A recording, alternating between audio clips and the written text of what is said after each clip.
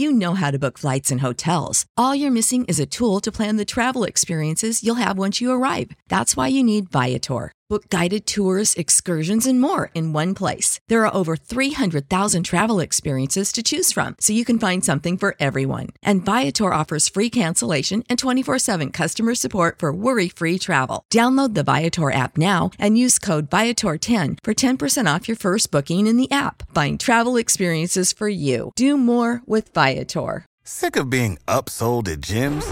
My guy, you're currently a base member? For $90 more, I can upgrade you to our Shred membership. For $130 more, you'll be a Swole member. And for just $300 more, you'll reach Sweat Platinum.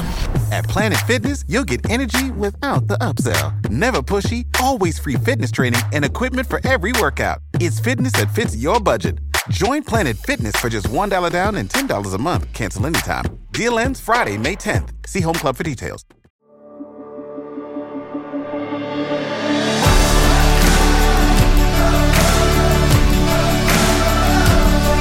Welcome to the Gravity Leadership Podcast. Gravity Leadership is a community of people seeking to live our lives in the orienting center of God's love in the midst of our post-Christian world, learning to lead like Jesus, live on mission, and make disciples. In nature, gravity is the phenomenon that brings stuff together, objects as small as atoms and quarks, and as large as stars and galaxies. We believe the gravity of the Christian life is the love of God revealed in Jesus Christ. The Gravity Leadership Podcast is curated conversations on what it looks like to practically orient our lives and our leadership in the love of Christ, the gravity that holds everything together.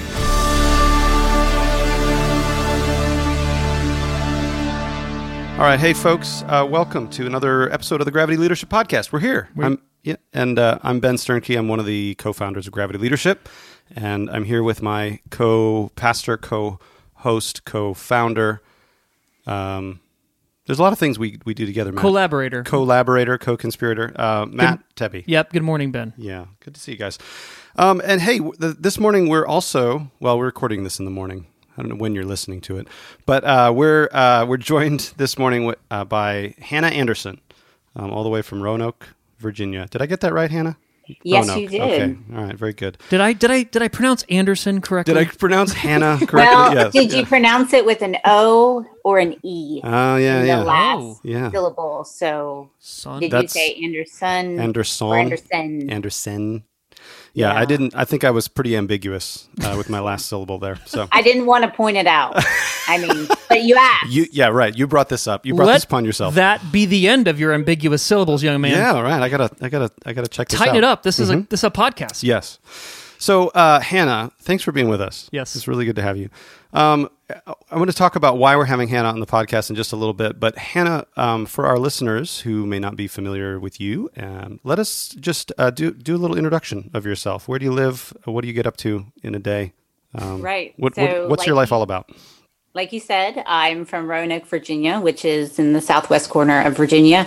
It's in the Blue Ridge Mountains, which is a sub-chain of the Appalachian Mountains. So that really informs a lot of the culture and the area that we live in. My husband's from this area originally. My husband, Nathan, grew up in a one stoplight county. Oh, wow. Like one stoplight in the county. In the whole county. And I think his high school, had only a couple hundred folks. So we came back here probably about 7 years ago and settled in this area. He's a pastor, and he was called back here to work with a small church. It's Baptist, but its roots are much more community focused than even denominationally focused. So we have 3 children, and my days are spent living in community with the folks here and working in the church with Nathan, taking care of my kids. And as if that weren't sufficient, I also have to scratch this itch to write and talk about a lot of the movements and things that we're processing as American Christians. And so my books initially were written to women to fill a gap of what I felt was just not a lot of good books written to women in the church. And so the first book, I kind of tackled the topic of image bearing and trying to find our identity in that rather than maybe gender roles or even cultural womanhood. And then since then, I've written about humility. And then my latest book is about finding goodness in the world through the process of discernment. So I just get up to a whole lot of stuff, and probably more than I should, but that's where I am and what my days are taken up with. Yeah. And it's your writing that caught my attention, Hannah, on Twitter, actually. And that's kind of the focus of our podcast today, just the episode we want to focus on. That you had responded. There's a Christian Twitter dude who proclaimed. There's always a Christian Twitter dude. Who kind of, I don't know if it's a trope yet, but talked about like one of the greatest idolatries of American Christians is the family, the idolatry of the family. And it's one of these things that sort of I think pastors in general sort of nod their heads at. Well, some people it tweaks them a little bit. Well, I know that's what I was going to say. I think there's right. So some people are like, amen, and other people are like, wait a second, I thought we were supposed to be focusing on the family. Back off, pagan. Yeah, right. Like, doesn't Jesus love the family? And your response to this, I thought, was super interesting, Hannah, because it was a nuanced. It was a Twitter thread.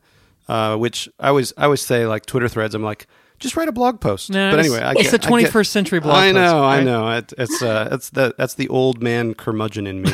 That's like, just write a blog post. Just get on your live journal. It's the 90s. And write it up. No, so but you posted this thread, which edified me, even though it was a thread, where there is hope for you, Ben. Yeah, I'm coming around. So anyway. So the tweet said this: one of the most acceptable idolatries among evangelical Christians today is the idolatry of the family.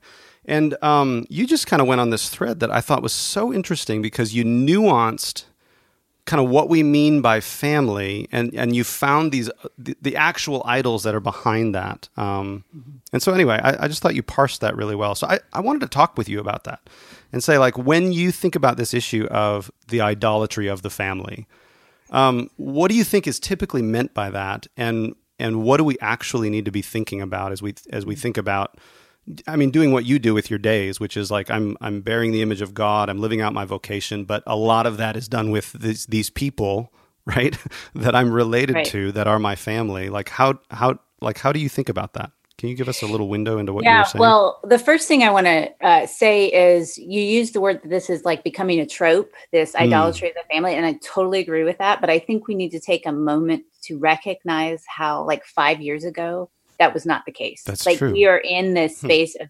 massively rapid change in how we're talking and allowed to talk about the family. I started writing in context of gender and especially of Christian womanhood. My book came out in 2014, was thinking about these things probably 7-8 years ago. And you could not say to Christian women, you might be idolizing your family. Like even the possibility of that being a trope. So I think there's been significant shift in just the last 4 to 5 years, and even how we're allowed to talk about the family. So whether or not this statement is true is another question. But I think part of the confusion about definitions and what do you mean by this is just because we're only now allowed to even point this out. Why is that? So you use the word shift. Others might use the word drift in terms of, so why are we now permitted to talk about this where before we weren't? Well, I think, there's a couple larger factors in play. One is just the change in conversation that's been brought about by the internet. You have the opportunity for lay people and, just this kind of popularization of the conversation. So it's no longer being controlled by pastors or parachurch ministries or, ministries that are devoted to the family. You're never going to hear this kind of language from them. But now you've got this kind of equalizing of the conversation. So you hear different voices coming into it, and they're beginning to say things that maybe wouldn't pass the filters of larger organizations. But also, I think the shift in our ability to engage questions of sexuality that are happening larger outside of us in the broader conversation of the of society, like our expression and our capacity to understand family and to say, no, we're for traditional marriage, or no, this is okay, all is being revealed. Like, the broader movements are forcing us to really look at the rhetoric that we've been using. And I just think we can't escape that. And it's showing, the conversations outside us are showing some of the weaknesses of the paradigms that we have had. And not to say one paradigm, this is right, that's wrong, but it's really just revealing like they're inadequate. Yeah. Yeah. That's really good. I think that's a really cogent analysis of kind of why we even need to talk about this, or why it's actually becoming okay to talk about it. Yeah, why we can. Yeah, why we can talk about it. So what are some of these underlying issues that you see then that are being brought up, like the insufficient ways that we've had of talking about this? What do you mean by that, and what are you seeing? Yeah, well, a lot of this comes back to the context I live in and my own experience of being both in the church and tapped into broader American Christian conversations, and the conversations that I'm seeing in my community. My community is a very intergenerational community. Our church will have 3, if not 4 generations of family attending together.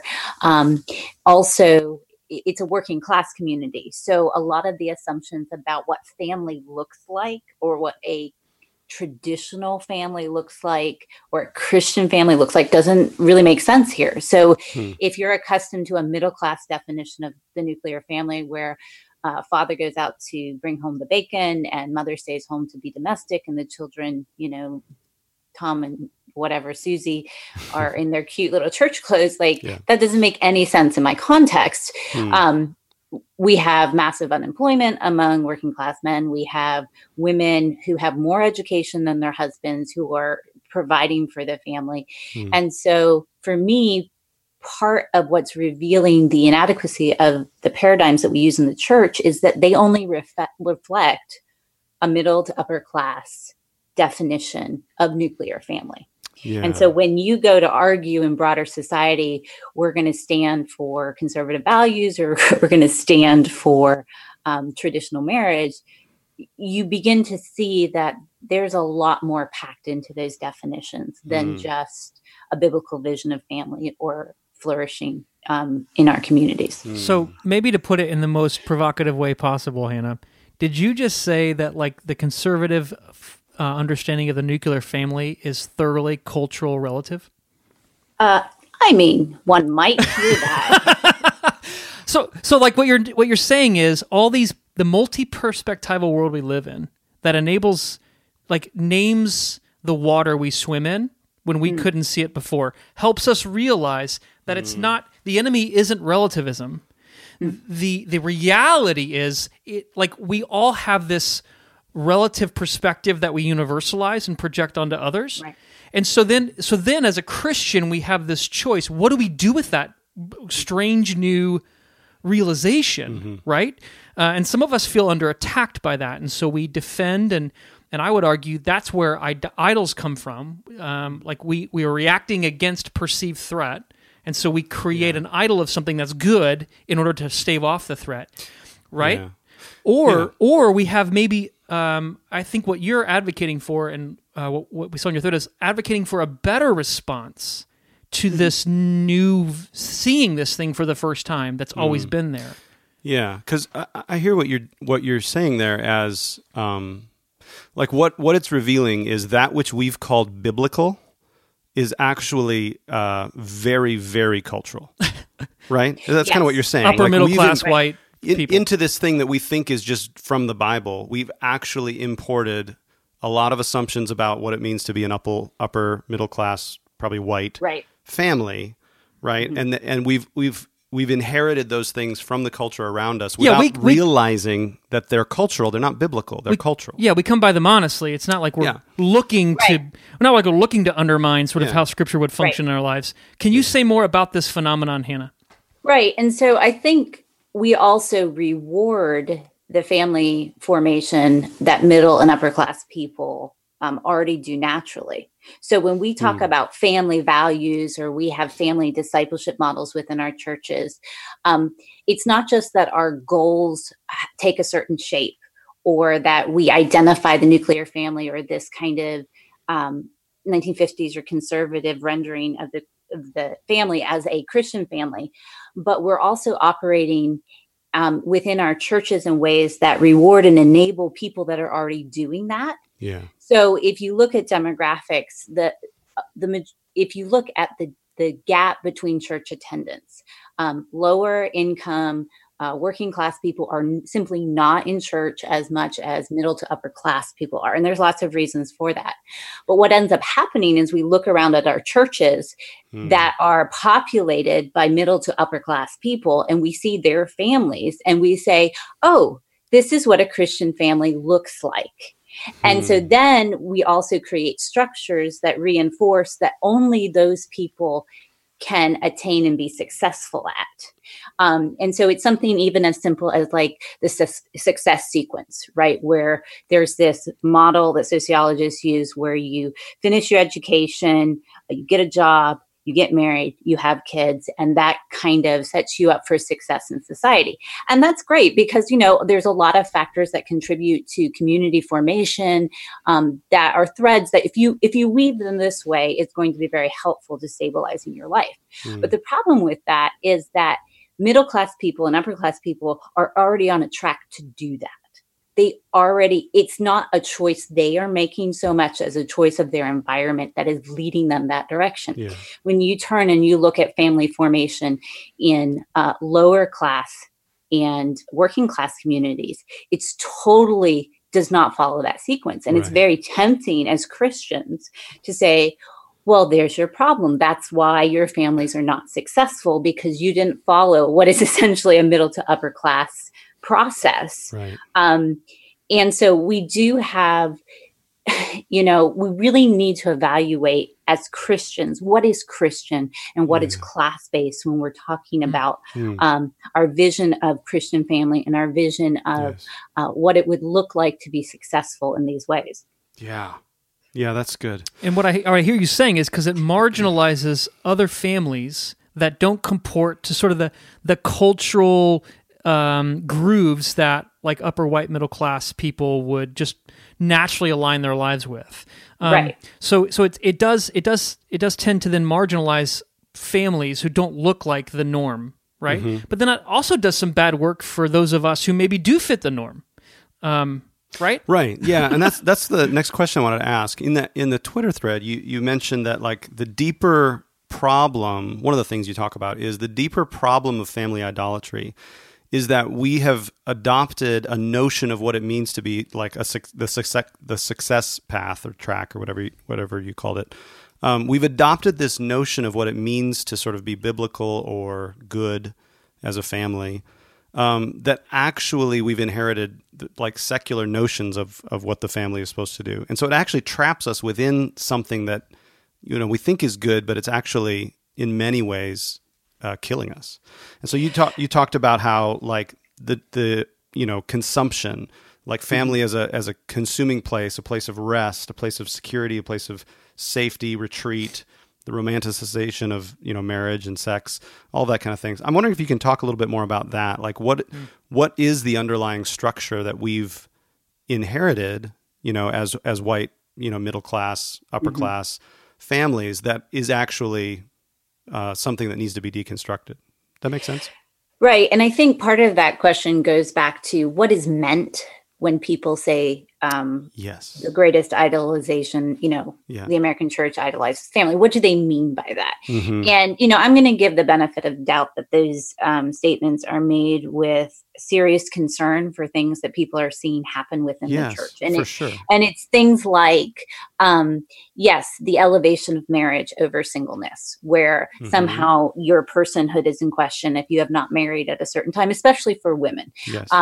It's the elevation of domestic life or childbearing. Like if you have not had a certain number of children by a certain time, then people are going to come up and, ask you, when are you having your babies? And so that makes it hard for people who are infertile. Yes. So I understand that the impulse is we see elements of family being misused and set as an artificial standard for other people. But to me, that's a symptom of what we're hoping family will offer us and how we're using it in our lives. And so some of the things that I think we have to actually get under is, a middle to upper class vision of family is fairly isolated from the rest of the community. And so all of your fulfillment must come from within these four walls. And so the reason you bear the burden of not being married is because we don't have a vision for extended family. So in reality, no person who is unmarried is single. You are a child of someone. You belong to family. But what skews that is we have co-opted the word family to describe nuclear family. Right. So you only are in family if you are in a nuclear family, if you have been married and have children. Yes. And that's the only means by which you can feel attached in familial roles to other people. But again, part of the reason why I recognize that as a difference is because in my community, we are highly intergenerational.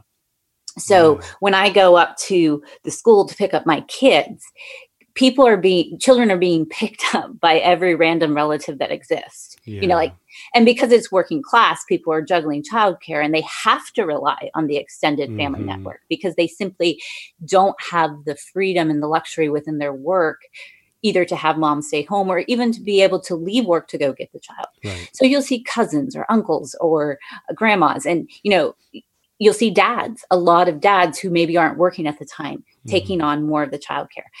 And that kind of sense of a broadening of the definition of family is one of the things that is a disconnect with the way middle to upper classes churches talk about family and even the vision that's being brought down to lower class communities.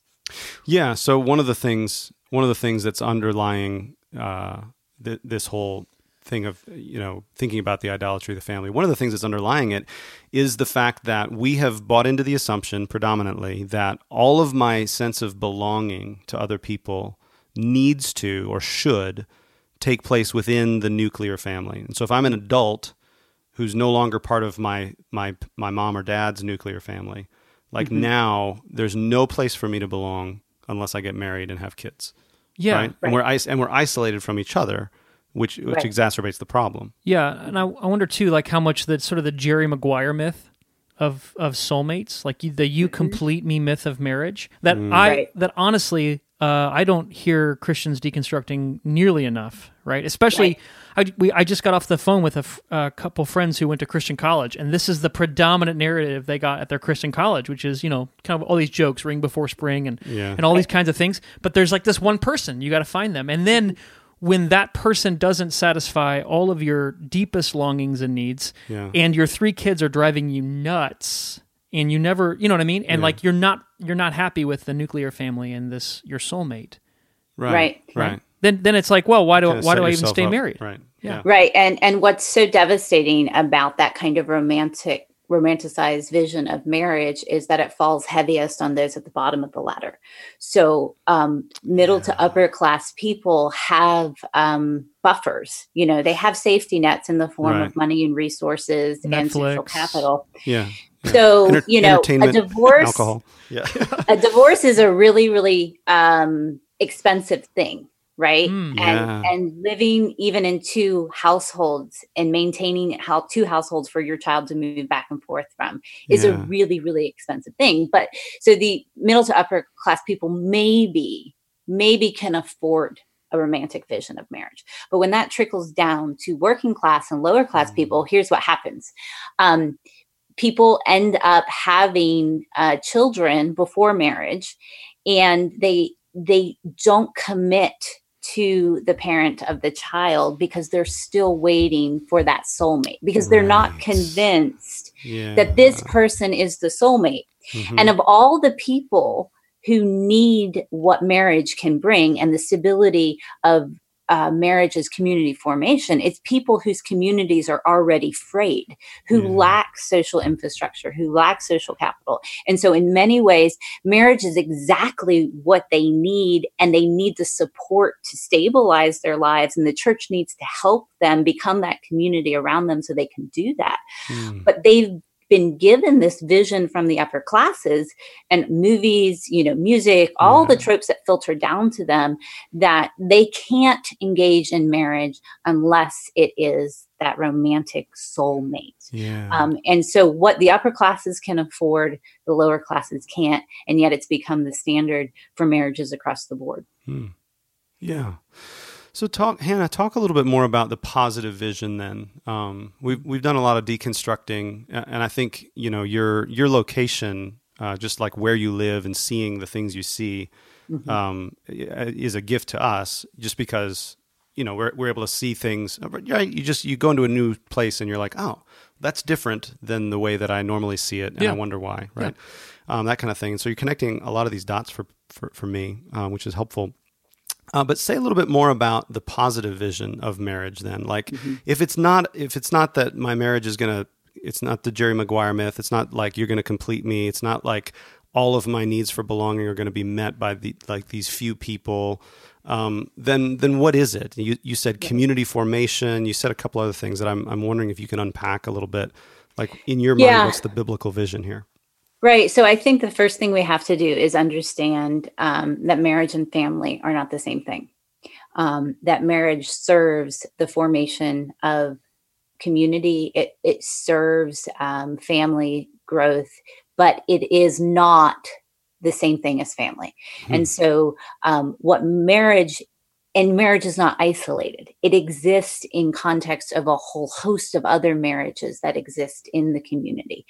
And so what we need to do is instead of seeing our homes and marriages turned inward, we have to turn them inside out and see them turning outward. That the work that we do as couples or in our homes or as families is part of a broader work of community formation and church, even within the church. And so when you're struggling to not feel connected to your soulmate, it's not just a decision between you and your spouse. It is a decision that has ripple effects. And if you pull that thread, it's going to echo through, the breadth, the fabric of your community. And one of the ways that I love, we do this in our church where we have these really quirky traditions. And one of them is we sing happy anniversary to people who had an anniversary that week. Like we have them stand up in the church and sing happy anniversary to them to the tune of happy birthday. And basically what we're saying to them in those moments is that the success of your marriage is the success of our church. Like the fact that you are still together and you have spent these years together is something that is meaningful to all of us. It is not just meaningful to you as a couple. I also think we have to remember and understand that the vision of family in the scripture is much larger and much more complicated than the relationships that are found within one home. So we have brothers and sisters, we have mothers and fathers, but we also have aunts and uncles and cousins. And we have varying degrees of responsibility to all of these other people outside of our immediate family. And my experience in our church of seeing 3 to 4 generations worshiping together has also allowed me to understand the church as a household, not a nuclear family. Yes. So one of the dangers in all the language that we see about the church being family, which I think it actually is, that's a very scriptural portrayal of how we envision church life. The problem is we say the church is family, and then we import nuclear family, right? Yes. And then we import place of rest, and we import place of consumption. We import a place where you, are served. Right. So you recharge. Right, where you recharge. And that's completely against the vision of the church as productive, life-giving, a place that brings life to the world, right? Yeah. And I think a vision of household or the family operating as a place of productivity and blessing to the community around it would help us understand better what the church is actually called to do, yes. And the relationships that we have with each other in the church as brothers and sisters, but brothers and sisters who are working in this kind of family business where we're all working toward the same goals and the same end to see the world. It goes back to the creation mandate to see life being brought into the world, spiritual life, the fruitfulness of image bearers and people who would look like their Father. And unpacking those kinds of definitions are only possible if you question, what do we mean by family? Yeah. Yes. That's and really a nuclear family cannot accomplish what the church is called to. Right. Yes. So the nuclear family finds its place and context in the larger church family. But in order for that to happen, the church family needs to be a thick network of relationships that actually have a mission outside of itself. Right. Right? What I hear you saying, like a vocation. We can call it the creation mandate. We can call it the new creation vocation, which new creation vocation sounds like a 1980s Christian hip-hop band. Yeah. Doesn't it? Yeah. Totally. If we had a time or machine. maybe one of the albums that one of New these Creation bands Vocation. The new create right. Without a new creation vocation. And so Hannah, I wonder, like, so as if I'm listening, and I am, and I want to, I am listening. If I'm listening and I want to begin to live into this new vision or old vision you're casting for us, what are some tangible practices or commitments I can make to begin to explore relocating my nuclear, or as George W. says, nuclear. Speaking of syllable issues, how can I resituate my nuclear family into the larger family of God? Right. What are some things that we can do? So one thing that my husband Nathan and I really do is we do press into this sense of family vocation. What is it that our family is called to bring to the world around us? Not what is his vocation and how do I support that? Or what is my calling and how can he watch the kids while I go do that?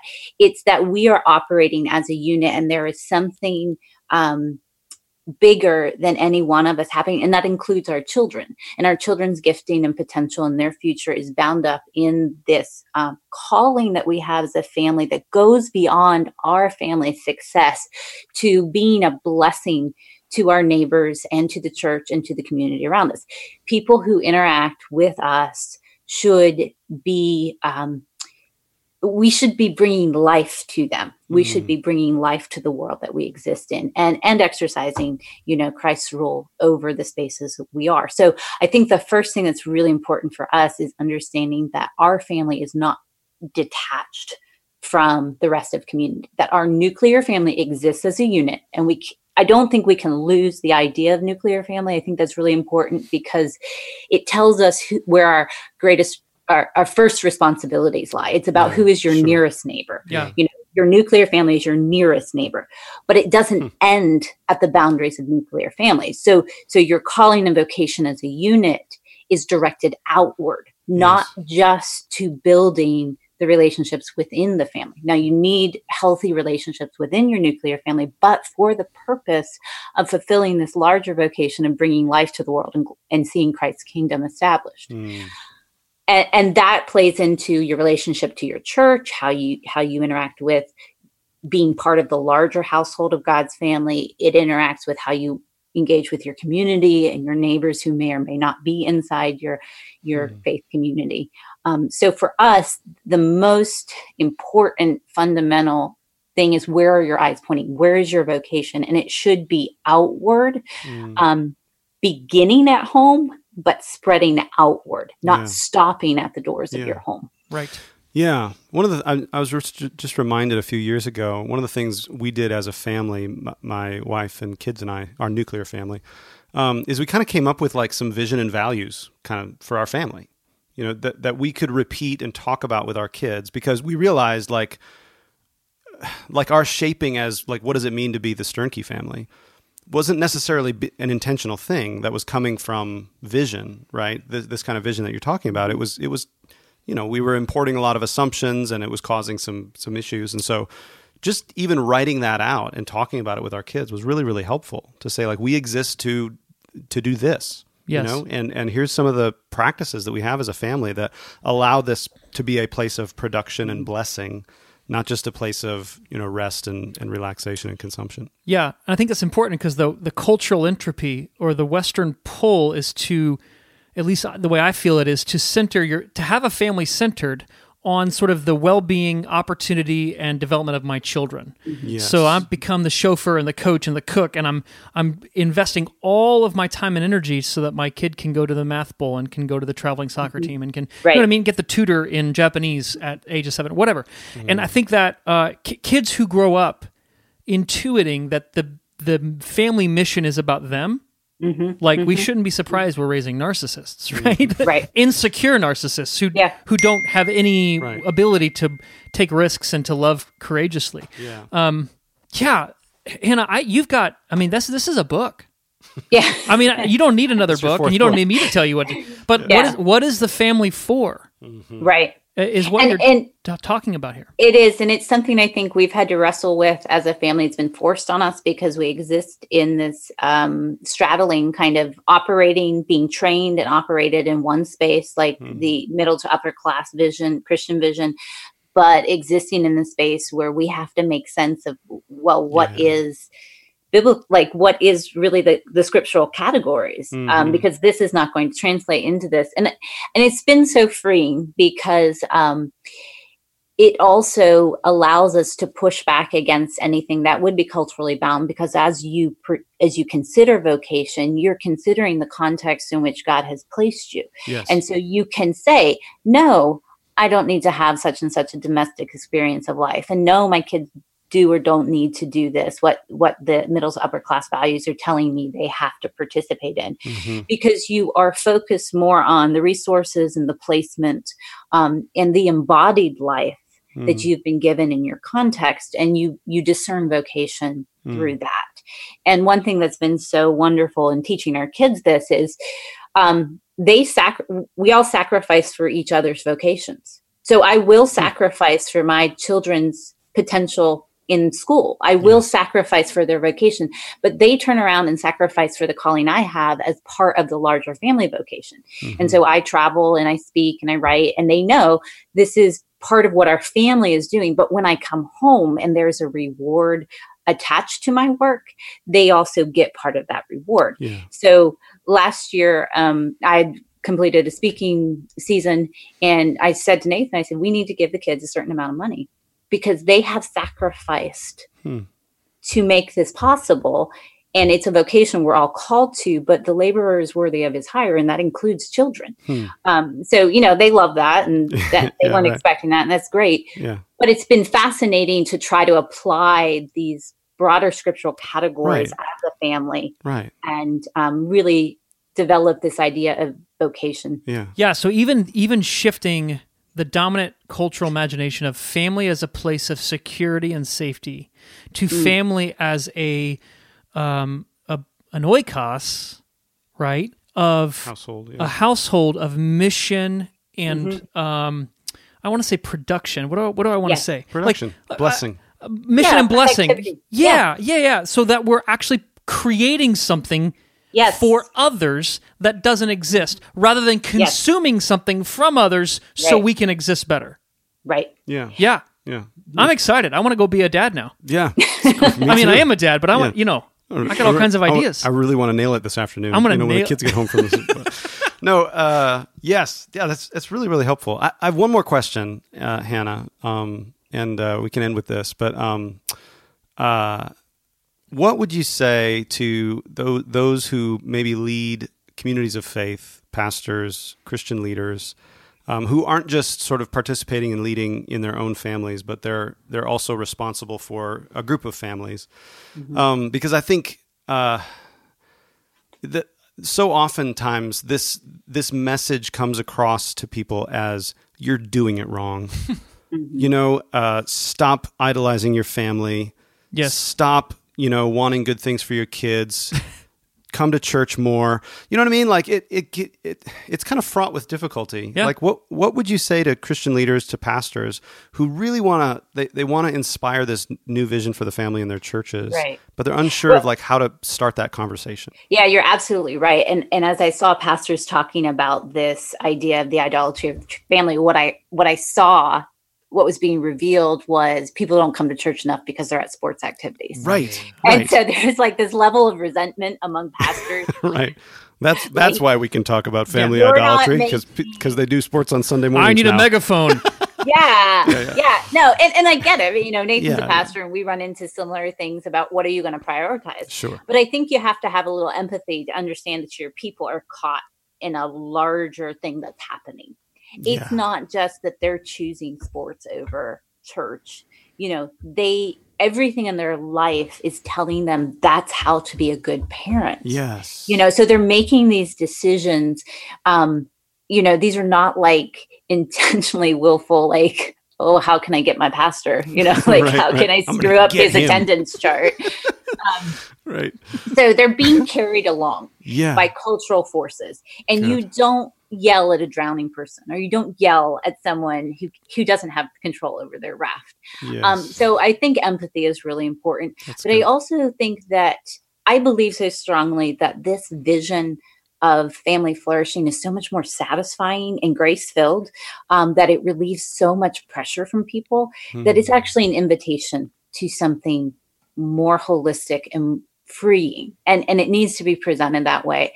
And I think we also need to, you know, as church leaders, we need to be willing to question the paradigms in which our churches are operating, because a lot of our churches are corporations and not families. Come on now. So you cannot tell people in your pews that there's this vision of family flourishing and then model and shape them within your church based on marketplace dynamics. Yeah. So you have got, as leaders, you've got to develop this vision of household, family relationships for the beauty, for the flourishing, not just of your people, but for the blessing of the world. And that's not going to come through the marketplace. It's not coming through a corporate model. Yes, Hannah, I'm telling you, you're blowing my mind. Like, this is an issue. This is a big issue. Yeah. Like, we can use the word family to describe our church, but then as soon as we fire the person who underperforms, you don't fire your sister. Yep. Right? Right. You do fire somebody at Amazon, but you know, at First Baptist Church of Roanoke, like, if we fire somebody, like, what we're demonstrating is family is this empty signifier that creates this aesthetic that we want you to like. Right. But when it comes down to it, the social fabric of our community is based upon marketplace ideals and models, not based upon Scripture and Jesus. Yeah. That is huge, Hannah. Yeah. So how do we lead an organization, a large a transpersonal organization, wisely and well, and allow it to be a family, but, you know, deal with things like, you know, somebody who is a cottonhead and any muggins. Right. Because I'm thinking about, like, I don't fire my kids, but they do occasionally underperform. And so do I as a father. Like, I underperform, so to speak. You know what I mean? That's a marketplace, you know, terminology. But there's a different way of dealing with that in a family. Yes, spanking. There's conversations, right, that happen. There's vulnerability and there's hope, because we're for each other. You don't. I mean, maybe divorce can separate a couple, but bloodlines can never be separate. Like, you cannot not be family. You can be alienated from your family. Yes. But you're always going to be family. And so there's kind of this, there is a necessary working out of the problems, but there's also a hope that if you do, you're going to gain something really beautiful. Yes. Like there's the hope that this could be restored and you would be in lifelong, relationship with these people. Yes. Yeah, I think we need that. I think we need the thick practices of the church to know how to not just eliminate problems, but to develop and rehabilitate persons within a family, so that we have actual artifacts of, so this bigger family I'm a part of, that my nuclear family takes position in, it's not just this aspirational ideal, abstract kind of notion, but no, this is how it works out. Right. And Hannah, you are provoking us towards that in a really helpful way. So I just thank you. Yeah. Such a blessing. Well, appreciate you spending some time with us. Really, really grateful for the opportunity to talk through these things. Yeah. Well, all right. Well, Hannah, thanks so much for being with us. And there's so much more we could say. We'll have to have you on again. Yeah. Maybe we can unpack that would be a little great. bit more of this stuff at another time. So, how do we connect with you, Hannah, if we want to? Well, I'm on Twitter, obviously, Mm-hmm. giving threads all the time. Mm-hmm. I do have a website that used to be a blog, which is sometimesalight.com. I'm on Twitter at sometimesalight. I'm also on Facebook. I have an author page, Hannah Anderson. And if you're on Instagram, I have an Instagram account that I occasionally post pictures at, but very rarely. All the kids are on Instagram these days, but I just can't. I can't figure it out. I can't do one more social media platform. either. I'll get my MySpace page up next week. Good. Yeah. Next week I'll get it up. Okay, right. Thanks, Hannah. Thank you. It's been great. Yeah. Talk to you. Bye-bye.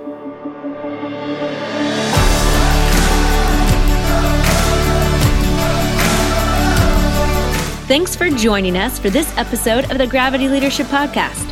If you enjoy learning from this podcast, please be sure to show your support by rating, reviewing, and subscribing on iTunes. Be sure to share with your friends on social media too. And we would love to hear from you, so please email us at podcast@gravityleadership.com. You can join our online community for free at gravityleadership.com/join. You'll get our latest content delivered straight to your inbox, as well as an email most Fridays with curated links to articles we found interesting or helpful. To join us, go to gravityleadership.com/join.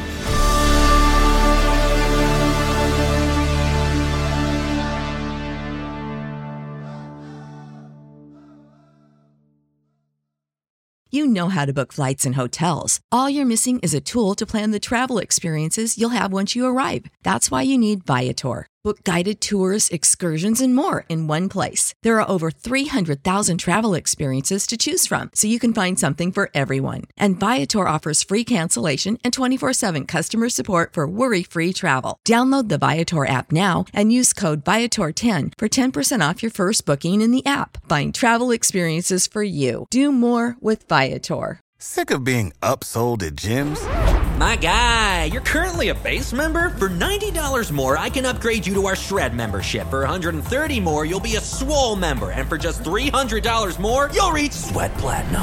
At Planet Fitness, you'll get energy without the upsell. Never pushy, always free fitness training and equipment for every workout. It's fitness that fits your budget. Join Planet Fitness for just $1 down and $10 a month. Cancel anytime. Deal ends Friday, May 10th. See Home Club for details.